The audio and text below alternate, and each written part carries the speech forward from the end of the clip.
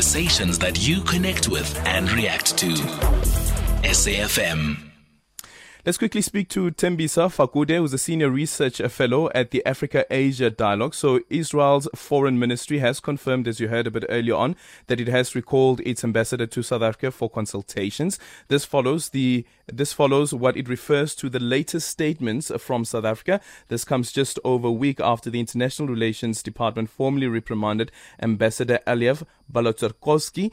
This was over the conduct that the department described as unfortunate in relation to the war between Israel and Hamas. Thembisa Fakude now joining us on the line. Thembisa, good afternoon. Thank you so much for making time for us. What do you make of this move by the Israeli government? But then also, considering what's happening in Parliament, what happens to the relations between South Africa as well as Israel?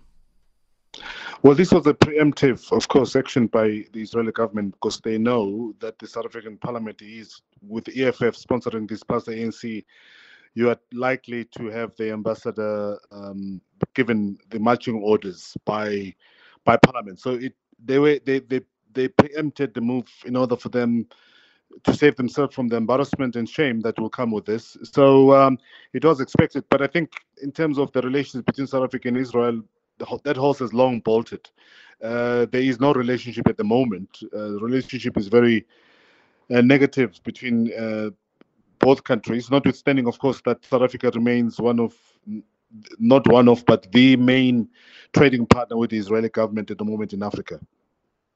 So who's the biggest loser, or who's set to become the biggest loser out of the two countries? Well, diplomatically, we have won. And in terms of business, I don't think business will likely be impacted that soon. We might have long-term impact, but I think, assuming, of course, that South Africa has always been in dire need of an Israeli partnership in terms of business, I think both countries do appreciate the significance of doing business with each other. So if there is that relationship not impacted by this, chances are they'll continue doing business.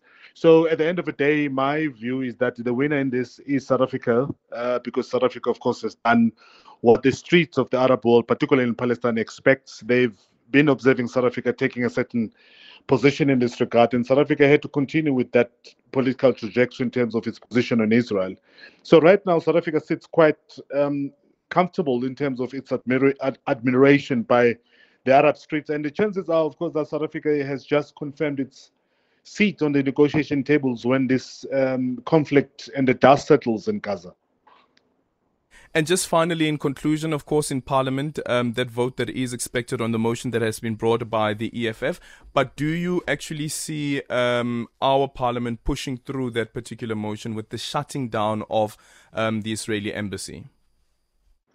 Well, I think it's likely that we're going to have that, because that's what's going to be an instruction, for lack of a better term, from Parliament. So that's likely to happen. And, Minister Naledi Pandor has been adamant in terms of her position regarding the state of Israel, not only because of what's happening in Gaza, but because of the behavior of the ambassador as well, which has necessitated a demarche, if you remember, a couple of days ago, where Riot Act was read to the ambassador. So this came quite handy. But at the same time, I think it made the South African job much more easy, that they didn't have to go through the formalities and writing of letters, etc., to their counterparts both in South Africa and in Tel Aviv. But Israel decided to preempt and do this before all of those could be triggered. Thank you so much for your time. That is Thembisa Fakude, Senior Research Fellow at the Africa-Asia Dialogue.